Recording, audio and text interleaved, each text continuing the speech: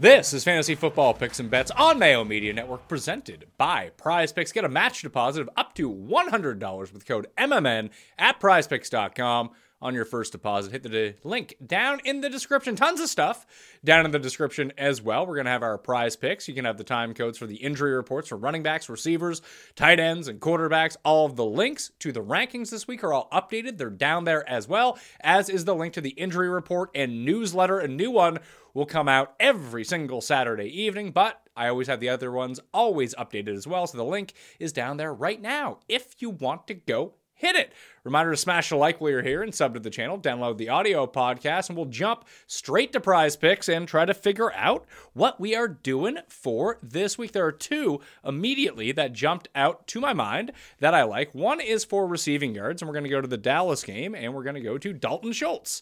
So Dalton Schultz, more than 41.5 receiving yards. He has beat this in 3 consecutive games. Coincidentally, the 3 games that Dak Prescott returned to action, so he targets CeeDee Lamb, and then he targets Dalton Schultz, and then everyone else is kind of a crapshoot. So 49 is the lowest total he's had over those 3 games, well above it in 2 of them, so we're going to keep on the train here in what could be a high-scoring indoor game against Minnesota and go the 41.5. The other one is rushing yards that I like, and it's going to be a quarterback, and it's going to be Danny Jones. Oh, it's already up a yard. That's still fine, though. I like it up to 40.5, and it's 34.5 at the moment. So Daniel Jones more than 34.5 rushing yards against the Detroit Lions. Basically, what you're looking at right here with the Lions is their ability to play man coverage, turn their backs to the defense, then all of a sudden you get your 5 to 7 rushes per game for Daniel Jones. He should be able to break off at least one of chunk yardage, and the rest, 2, 4, 5 at a time, whatever. As long as he gets in that 15, 16, which he should against the style of defense that the Detroit Lions are playing, we're going to go 200 to pay 600 because, we won on Monday night for the first time in ages, so a little bit more money to play with here. Also, new at Prize Picks starting this week is a 6-play. 6-play for 25 times your money. Now, I can barely hit 2, so 6 is probably going to be pressing it a little bit. But here's some of the other ones that I like.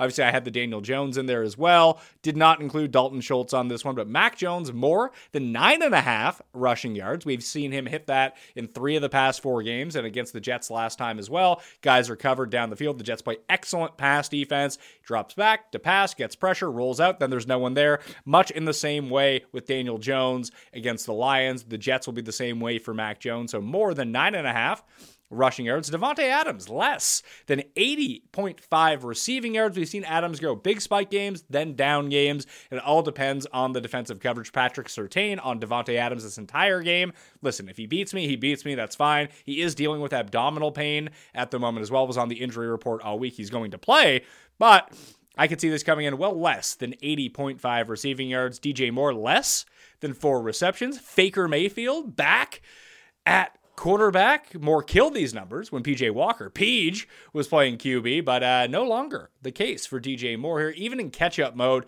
do not love the Carolina offense this week at all. And then we're going to go same game at the bottom. Both rushing yards, David Montgomery, Sounds, Khalil Herbert, more than 65.5 rushing yards. And then on the other side, Cordero Patterson, more than 44.5 rushing yards as well. Really like CPAT in this spot. I know that he was down a week ago on Thursday night. They were trailing for a lot of that game. They turned to Tyler Algier. In this game, with the state of the Bears defense, which is not good, I could see CPAT might get this all on one rush because that's the type of running back that he is. 2 big chunk plays, and we're there. Probably only needs 8 to 10 carries in order to hit this mark. So those are the 6 that I like in terms of a 6-pack. You can kind of fool around with it. I'll be adding some throughout the course of the weekend as well. If numbers shift, I always use runthesims.com to get my projections, and I try to use my logic that go along with it. All right, so that's the Prize Picks for the week. Let's jump over to the injury report for running back. Once again, all of the rankings are updated down in the description. If you click on the newsletter, you can find the injury report and all the hot links to everything throughout the course of the week. The Listeners League on DraftKings still has a few spots available if you want to jump into that. Running backs, Eno Benjamin, released by the Cardinals. He's been signed by the Texans. Not quite sure how much run he's going to get this week. Wouldn't expect it to be a ton, but he's on the Texans now, in case you were wondering. James Conner and who is it? Keontae Ingram will be the primary backup for James Conner this week, which means James Conner probably going to play like 80+% of the running back snaps for the Cardinals Monday night against the Niners. Fournette is not expected to miss time, but he is on bye. Rachaad White's been eating into his totals so far. Khalil Herbert has been placed on injured reserve, out at least 4 games. Tristan Ebner is going to back up David Montgomery with the Bears, but still like a big spike for Montgomery this week in terms of week 1 action. Zeke is going to be back in. Still expect Pollard to lead that split. We'll see on that, though. I've been wrong in the past. People know who watch the show or listen to the show know how wrong I can be about these things, but I'd expect 55, 45, 60, 40 in favor of Tony Pollard this week. I have to start one. I'm starting Pollard. Deion Jackson returns for the Indianapolis Colts. Kind of worried that this eats into the receiving work for Jonathan Taylor if they get down in that game to the Eagles, which is likely considering they're 7-point dogs at home in this contest, but I don't expect this to be the 10-catch game for Deion Jackson. I would still expect him to play only like 20-25% max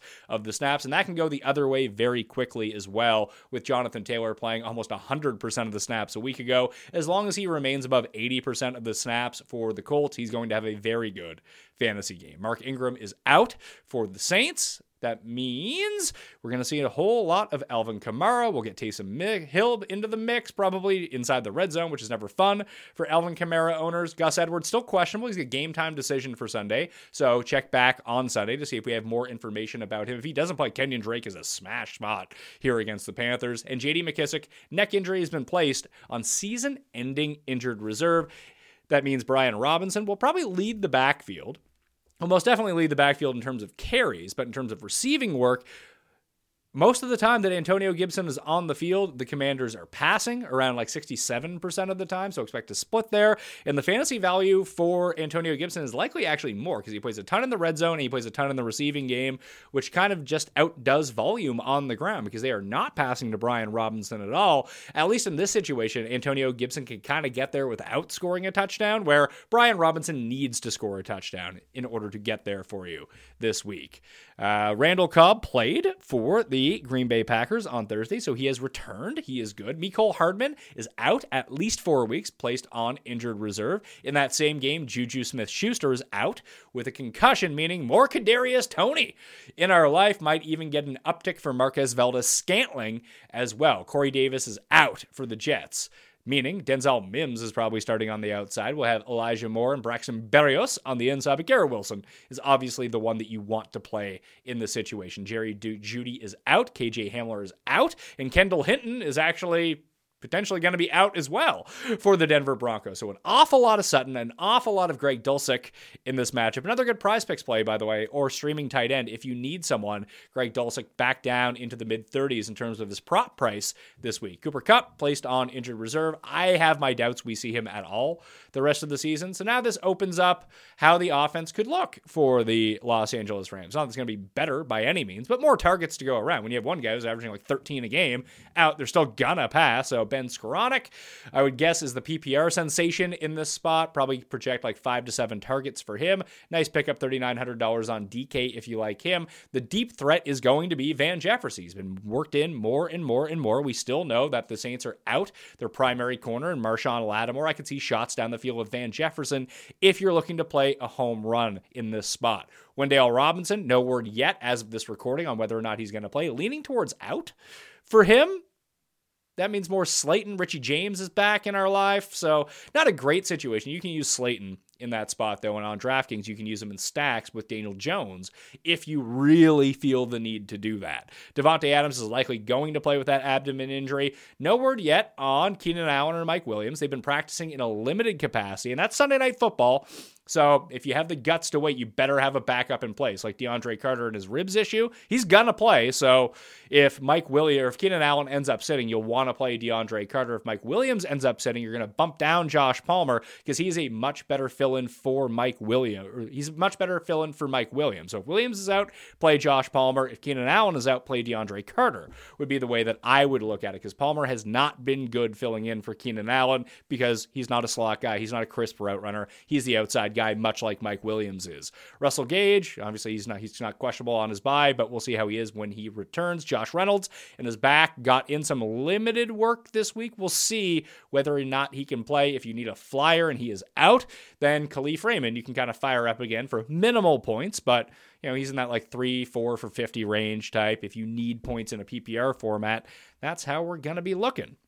Dallas Goedert has been placed on injured reserve, so he is out for, again, at least 4 weeks in this spot. No Eagles backup to really consider this week. We'll see how that situation shakes out. I think it's just more A.J. Brown or even Zach Pascal over anything. Gerald Everett is likely going to play for the Chargers. Good news. David Njoku likely going to play as well. Njoku ranked inside the top 10. Everett number 12 at tight end for the week. If you hit the rankings down in the description right now, Ertz out for the season. Trey McBride would be the pickup, but I think you can do better than that on the waiver wire. But you might want to be waiting for, let's say, Mark Andrews, who is a true game time decision in a big spread. So this is difficult. I mean, if Andrews plays, you're going to play Andrews, but he could be limited.